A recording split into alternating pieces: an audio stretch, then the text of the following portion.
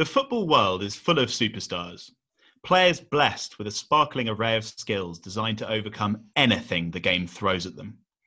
It's only on a Tuesday night, though, cold, rainy, with a vicious swirling wind, that a player can truly separate themselves from the pack. Very few have been able to master such an occasion, but they are out there, stalwarts of the game who thrive with a face full of mud, blinded by horizontal rain, yet still ruthlessly effective. Here on the 11, we salute these players. Welcome to the show. Ben, how are you? I am good, Arthur. I can't wait to run through this. The wet and windy Tuesday night 11. Yes, it's another of our themed football 11s, packed full of wit and nostalgia and some fairly flaky football knowledge. It's great to be here. I myself can't stand wind, rain, snow. So I certainly wouldn't be putting myself forward for this one in the same way I did for the Worldies 11, Arthur. That's certainly why we're picking these players to do the job for us. And I think they're certainly honed in these conditions. I think when selecting this 11, it was difficult to avoid Stoke players. And I think the reason for that is the quote stems from, can they do it on a wet and windy night in Stoke? But I think here we're talking about Tuesday night in horrific conditions anywhere. It doesn't need to be in Stoke-on-Trent.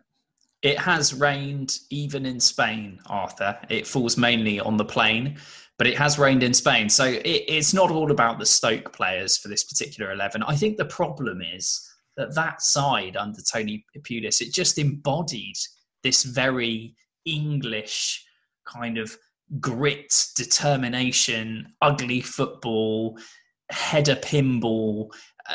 It was very much the wet and windy style of play. But as we'll discover on this podcast, there were several players from alternative clubs that would have fit very well in that Tony Pulis side.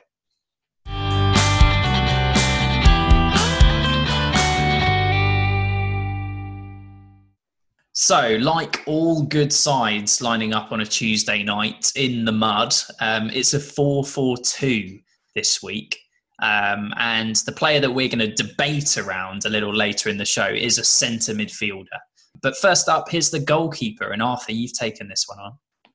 I have indeed. I've chosen a goalkeeper who prepares for the conditions that a Tuesday night, wet and windy and rainy, will throw at you. Right. Okay.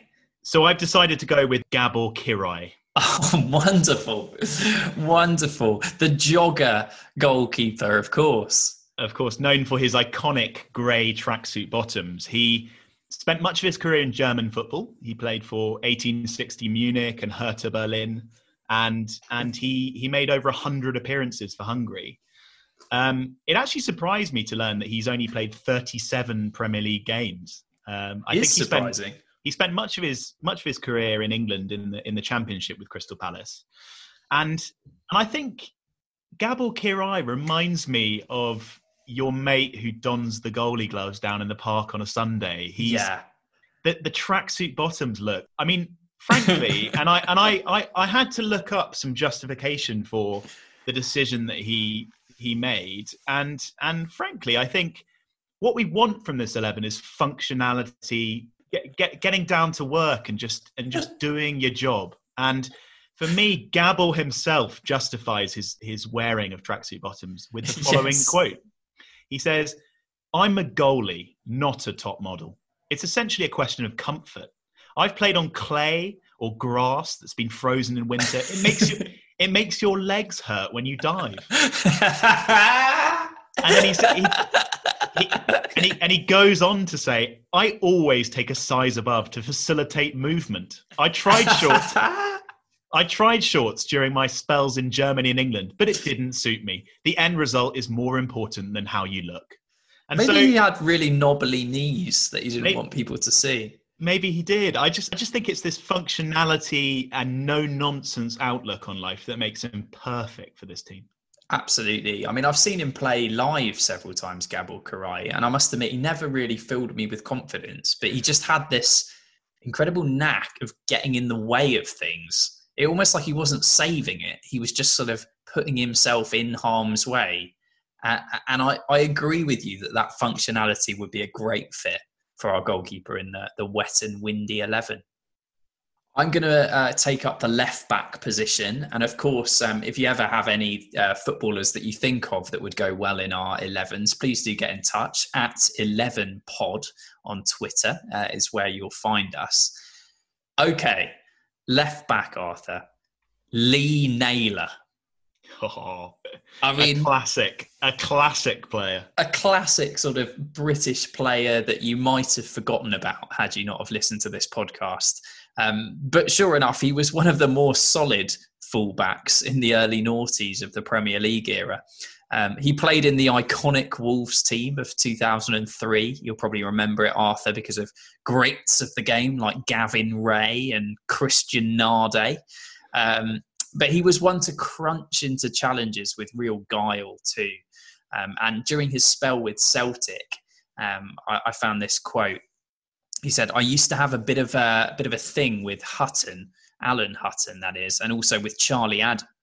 Charlie Adam gave me a 4-centimetre gash on my foot.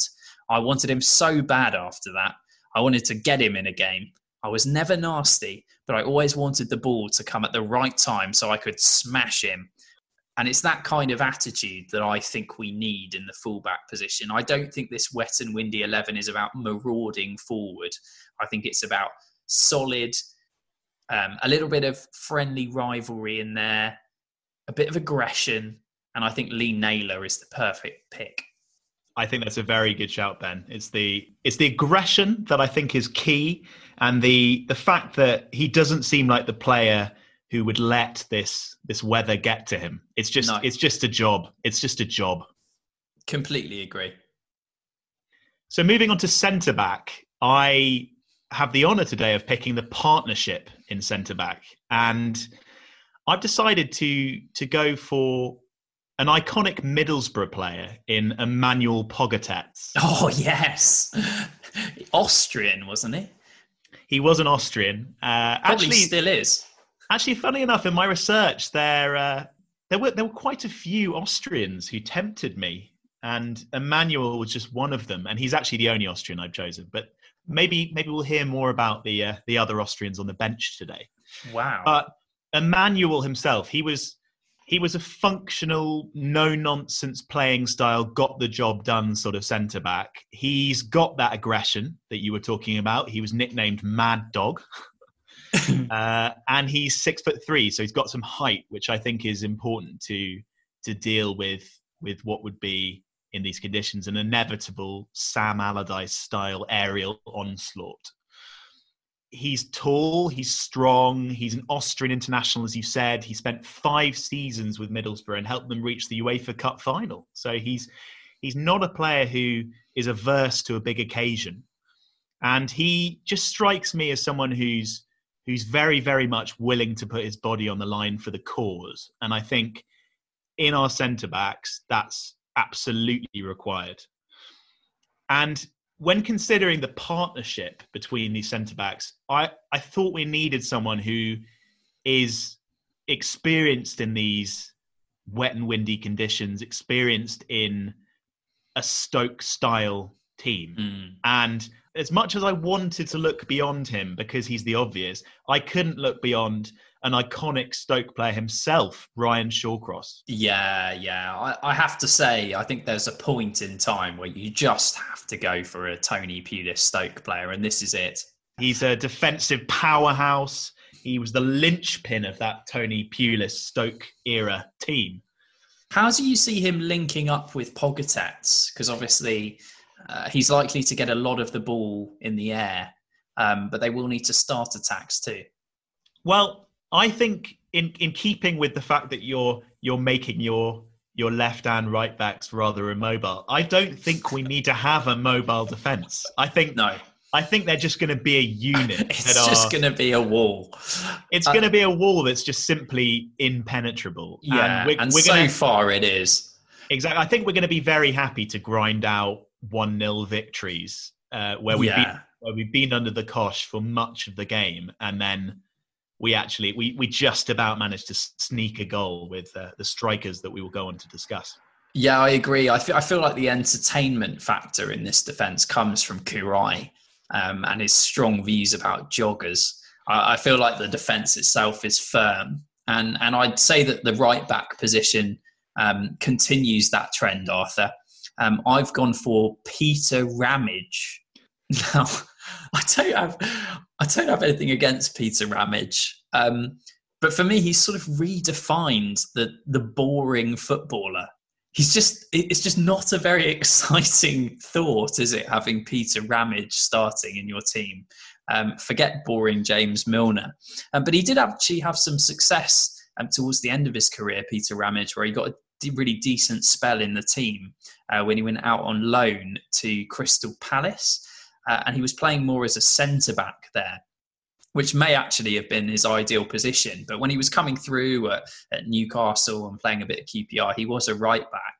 And I kind of liked the idea that we had almost a natural centre-back playing at right-back. Again, just kind of contributing to this effect of the wall, the defensive wall, the physicality of our side. And so I felt Ramage would be a good fit.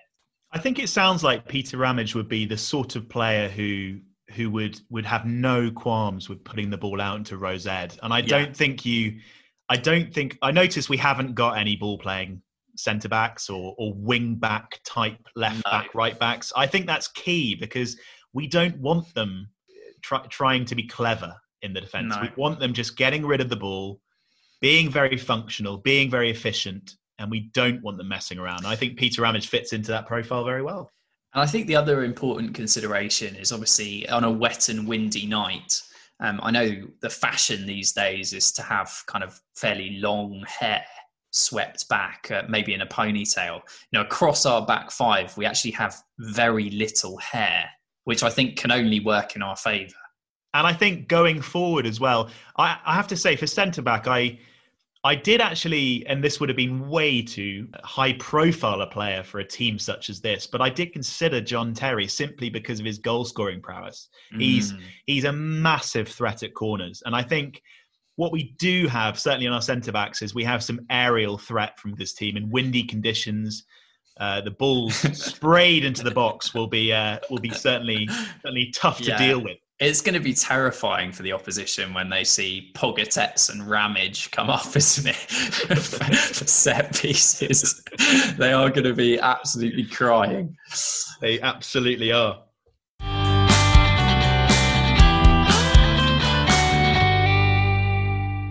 Free kick, Downing takes it. Attack down, it's shot, it's hit against the inside bar, it's gone in. The linesman spots it, it's a goal for the Borough. How would you believe it? It's Emmanuel Pogatetz. Well, I think we'll call it half time from our wet and windy 11. And Arthur, you've prepared a small game for us today, haven't you? Which is pretty exciting. I have indeed, Ben. I've prepared us a little game of Premier League higher or lower, which of course you can play along with at home. And please do let us know how you get on at 11pod on Twitter. Great. I can't wait for this. So without further ado, Ben, starting on the number 150, the most assists in the Premier League. Is that higher or lower? Higher. That is correct. Do you have any idea who it is? Kevin De Bruyne? No, it's not yet. He's obviously been on fire in the last couple of seasons, but he's got a little way to go to break Ryan Giggs' record. Really? Okay, Giggsy. Giggs at 162 is the answer. And second question, Hugo Rodallega's Premier League appearance tally. Oh, well, he had spells at Wigan, Fulham. I'll go higher. It's just lower, I'm afraid. 154 appearances in the Premier League. Damn. Most Premier League clean sheets? Higher. That's correct. Any ideas who it is? Peter Schmeichel. You've got the correct first name, almost. It's Petr Cech. Oh, is it Petr Cech? Damn. Indeed. It's 202 Premier League clean sheets, which frankly is pretty phenomenal. So that is phenomenal. Congratulations, Petr. Moving on to the fourth question. Higher or lower than 202, the red cards shown by Mike Dean in the Premier League? Lower. That's correct. It's significantly lower, albeit he's quite some way ahead of second position. He's shown 111 red cards in his career. Blimey. So moving on, the penultimate question is Thomas Hitzlsperger's Premier League appearances. Higher. Correct. Yes. 117. Obviously had spells with Villa. And West then Ham as well. Towards the end of his career, they were quite niche spells with West Ham and Everton as well. Oh, I don't remember the Everton one. I think he made 1 or 2 appearances, so it was very limited. Okay. Your final question is Stoke City's all-time Premier League wins. Is it lower or higher than 117? Lower. Correct. Finishes off with a correct answer. It's 116. Oh, man, a difficult question, though. Not easy, and you thrived in it. Well done, Ben. Thank you, Arthur. So please let us know how you got on at home at 11pod, and we're going to move on to our midfield.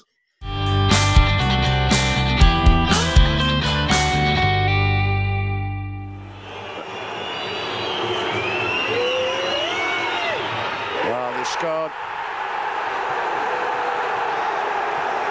Pathetic, absolutely pathetic referee. Not only is he having a laugh, he's having a joke as well. Absolutely. And it's a 4-4-2 today for the wet and windy 11. So I think we probably better look at the left side of the midfield, and that's you, Arthur. That is indeed. I've decided that I think we need a bit of a spark of creativity to give us some sort of goal-scoring threat. So I've gone with Yuri Djorkaeff.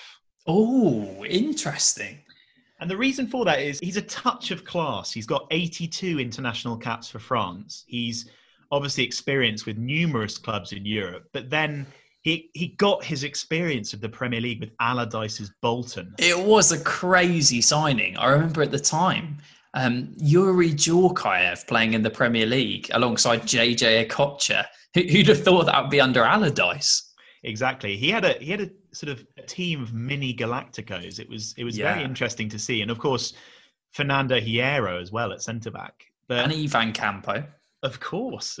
So I think Yuri's going to give us a little bit of creativity on the wing, which I think we're lacking in our very functional defence. So while he might not link up absolutely fantastically with our left back, who Lee Naylor, of course. I think he's going to be a useful presence on the left midfield for our team. Yeah, I can really see that Lee Naylor overlapping Yuri Djorkaeff at pace here on a wet and windy Tuesday night. But hey, Yuri Djorkaeff, an interesting shout, Arthur. I'm quite surprised by that one, but I'm never going to turn down an iconic French winger from the '98 World Cup. So you go for it. You own it. Thank you. Centre midfield. Now, we've already had one Stoke City player, Arthur, but as we said at the start of this show, that side really did embody what it is to play on a wet and windy Tuesday night. And I think there is one obvious pick that we have to have in this team somewhere, and it's Rory Delap. Of course. I mean, the ultimate utility player, not only being able to play in multiple positions, but also in the sense that probably his main attribute was actually nothing to do with his feet, which seems to be a bit of a rarity in the game these days. But of course, he was known for his incredibly long throw, which was a weapon. And in fact, Stoke City managed to score 24 goals from throw-in situations whilst Delap was at the club. Now, that is almost a better ratio, if not is a better ratio than most teams have for corners during that period of time. So it just shows you what an unbelievable asset Rory Delap was. That's extraordinary. I can't help but think what Tony Pulis could have done with Liverpool's throw-in coach at the club. Unbelievable. And I was going to talk about him, Thomas Grunemark. He's a Danish man, and he holds the record for the longest throw-in, which went a total of 51.33 metres. And since setting that record, he's been approached by a number of top teams, including Liverpool, to become their throw-in coach. Like, can you believe that top teams have a throw-in coach? The thing is, I would laugh it out the room were it not for the fact that I think the stats support the fact that he genuinely is making a difference. So I think Rory Delap is an unavoidable pick for this team. His throw-ins would cause carnage at any opportunity when we're around the opposition's box. And Peter Ramage, of course, is a huge threat from those situations. Most definitely. Now, we're moving to the right side of the midfield. And I felt like we needed someone who had a certain degree of kind of grit and determination.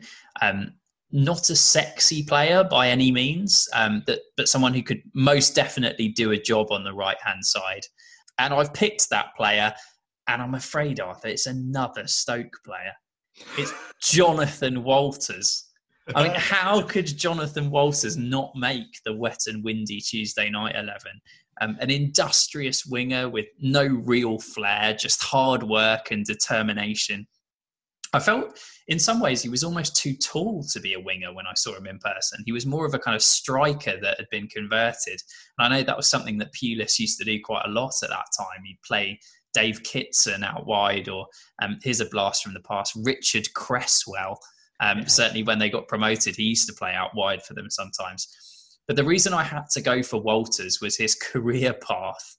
And when I read this list of teams out to you, I'm pretty sure this will resonate with the wet and windy 11. So he started at Blackburn, Bolton, Hull, Crewe, Barnsley, Scunthorpe, Wrexham, Chester, Ipswich, Stoke, Burnley. Now, can you get any more miserable in terms of a list of clubs that you've played for during your career? I mean, I've absolutely nothing against the man, but that has got to be one of the most dull and functional lists you've ever known. That's such a good CV worth of clubs. I mean, when Tony Pulis came knocking at his door, I mean, I can see why. I really can. Oh, what a man. What a man. And I think probably the highlight of Jonathan Walters' career, and perhaps this is a bit unfair because he did actually make some significant contributions that kept Stoke in the league and will no doubt keep our wet and windy Tuesday night team going, was in 2013 in a match against Chelsea. I don't know whether you remember this, where he scored 2 own goals and missed a penalty in their defeat. And what was fantastic, they were 2 really good headers. Like, they weren't even sort of fluky own goals. He basically just tried to head the ball back to the keeper twice and absolutely flung himself at it. Was that a game at Stoke or at Chelsea? Oh, that's a good question. I think it was at Chelsea, but so I was wondering whether the windy conditions had got the better of him, and that could mean he'd struggle in this team. I think it was at Chelsea, because I think if I'd have found that out after, that's exactly the sort of thing that would have prevented him from getting in our wet and windy 11. Well, he's proved himself over a number of years at Stoke, so I think he's a fantastic shout for this team, and absolutely a goal-scoring threat. He did the business for Tony Pulis on a number of occasions.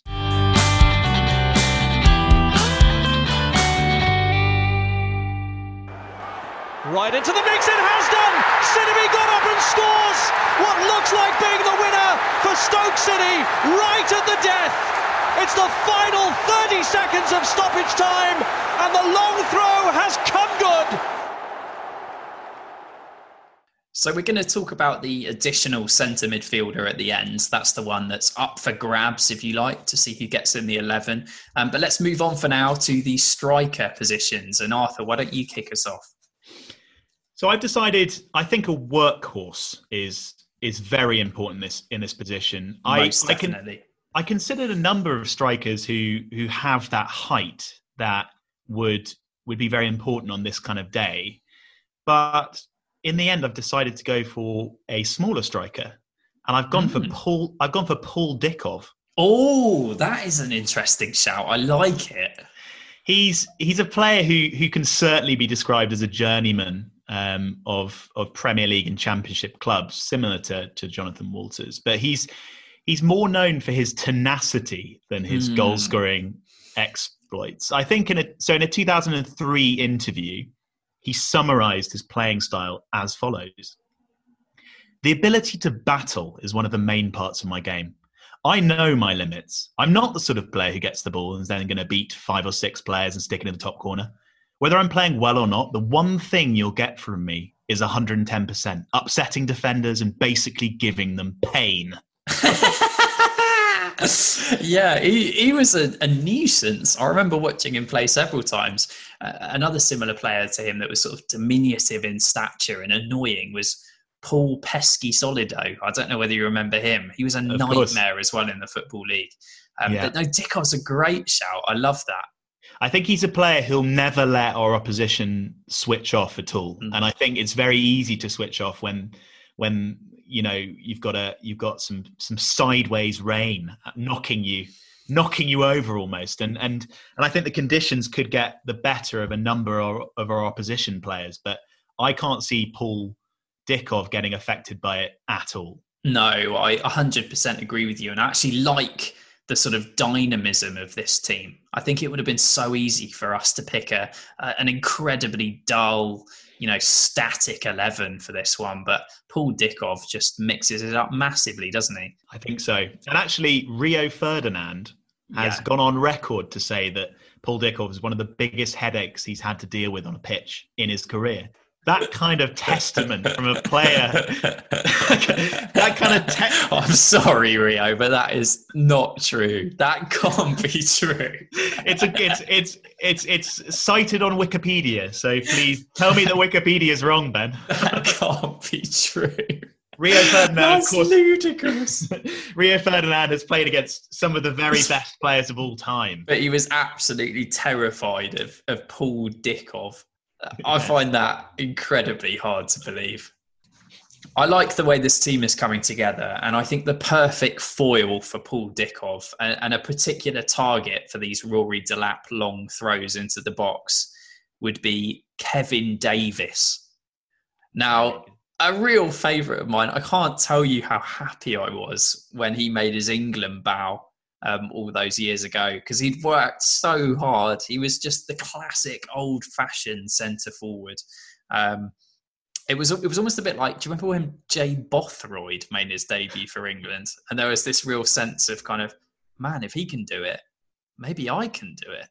Yeah, I think it's too late now for the two of us. I have to say, so I've just Googled him and I found out that he was 6 foot. Which surprises me hugely. I had him pigeonholed as a small, nippy striker, and of course he played for Southampton, over 100 games for Southampton, and I had him down as far shorter than that. No, Kevin Davis. I think you're right in the sense that he really bulked up towards the end of his career, but when he was playing for Bolton, he was your sort of stereotypical strong target man.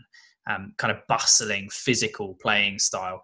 He actually committed more fouls than any other player in the history of the Premier League, really? Which I thought was a great fact. And I feel like it's that dirty element of his game that could really favour us on these wet and windy conditions. Conversely, though, he was also the most fouled. So he was permanently getting himself into positions and physical tussles with defenders that led to set pieces, and I think that will help us massively in the conditions.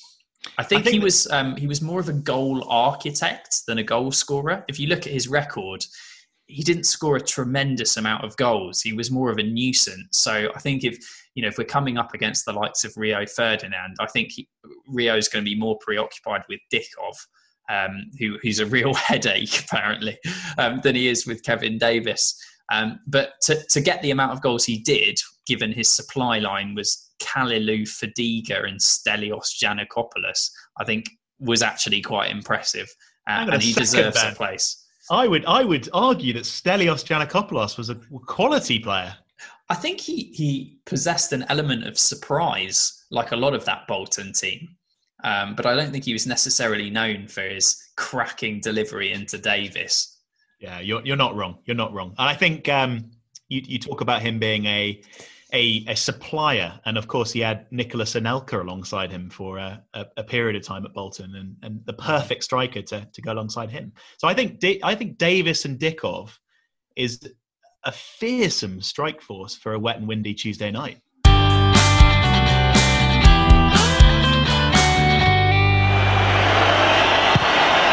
Ricky Weaver scurrying about now. I don't think he had any chance for the first goal. The second goal, I thought he'd come racing off his line a little bit quick, I have to say. Well, it's not over till the final whistle, and City here looking for an opening. It's Dickoff again!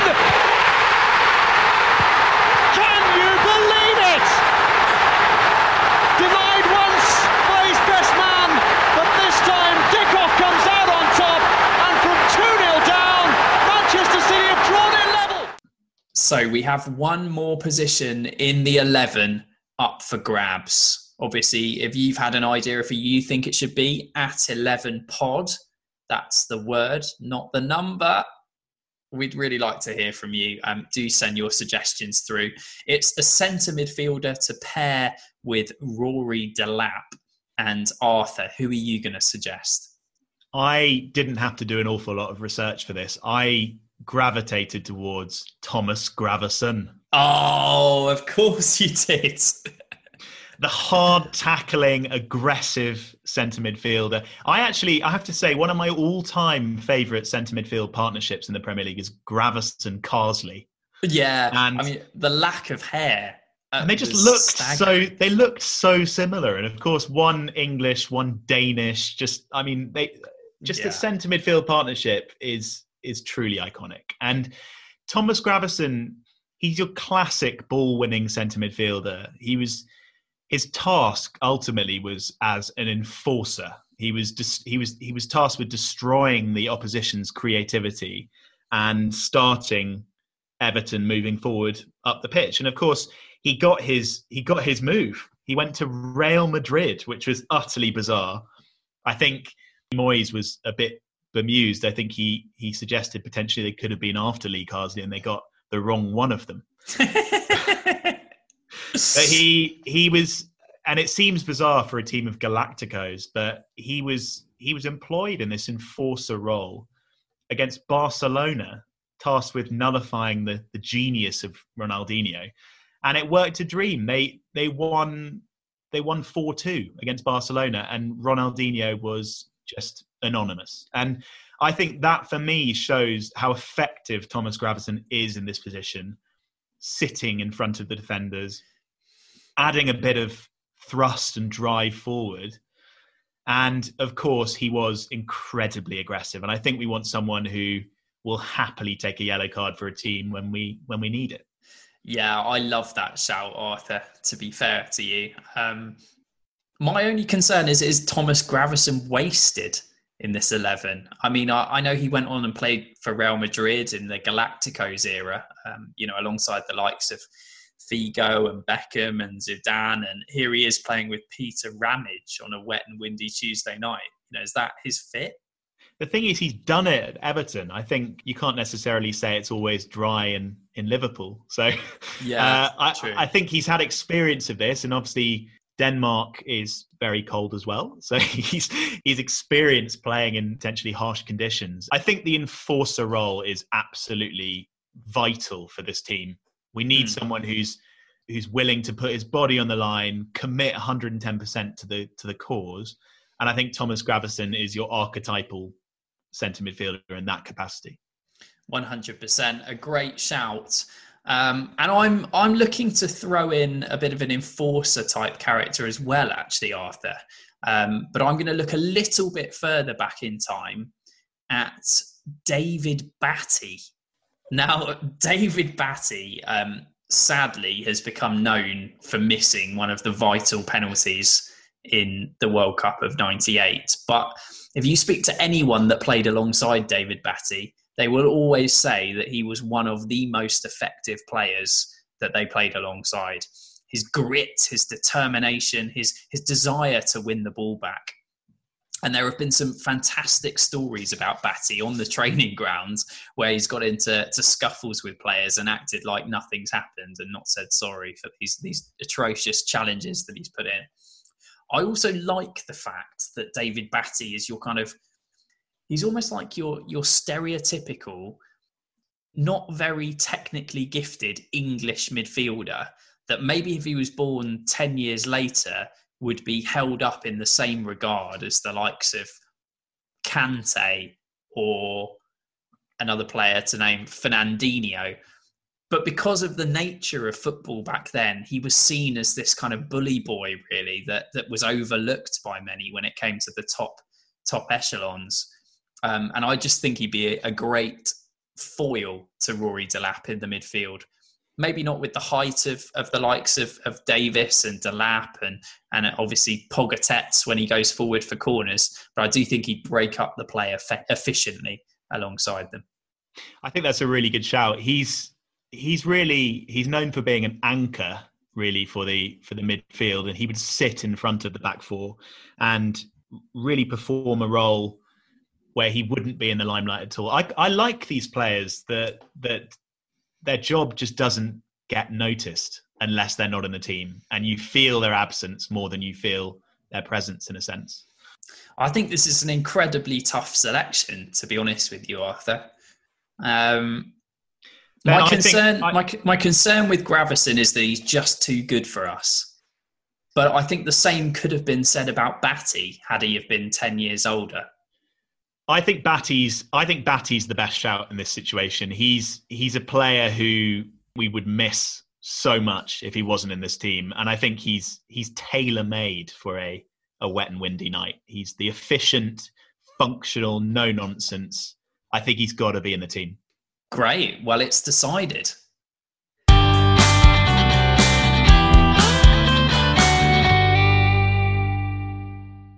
So it's that time of the week where we introduce the bench, which was players who we certainly considered, but we just couldn't quite make room for in this 11. Ben, do you have any particular names that spring to mind? Oh, several. I was trying to edge Keith Southern into that position of the ex-Blackpool centre midfielder. I felt he could do a job. Paul Robinson, the ex-Birmingham left-back. He nearly made it. I was interested to see if Craig Fagan could make his way into the side as well from an unattractive Hull side back in the day. Obviously, I wasn't on centre halves, but two that sprung to mind there. Ryan Nelson of Blackburn and Jody Craddock of Wolves. Both very, very good shouts. Another one that I considered was Thomas Repka of West Ham. Yes. But I thought in Pogatetz we had our aggression in the centre of defence, and we didn't necessarily need Repka alongside him.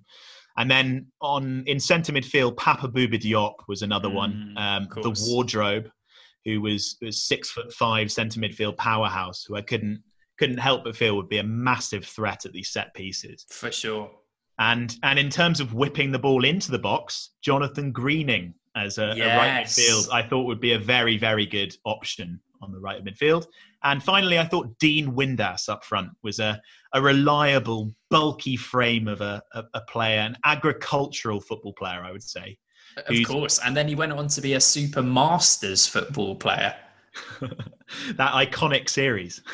He actually scored the goal that got Hull up into the Premier League, didn't he, Dean Windass? He certainly could have been a contender for our Worldies 11 with that goal alone. Fantastic. Well, unfortunately, they just missed out. But here is the 11, the wet and windy Tuesday night 11.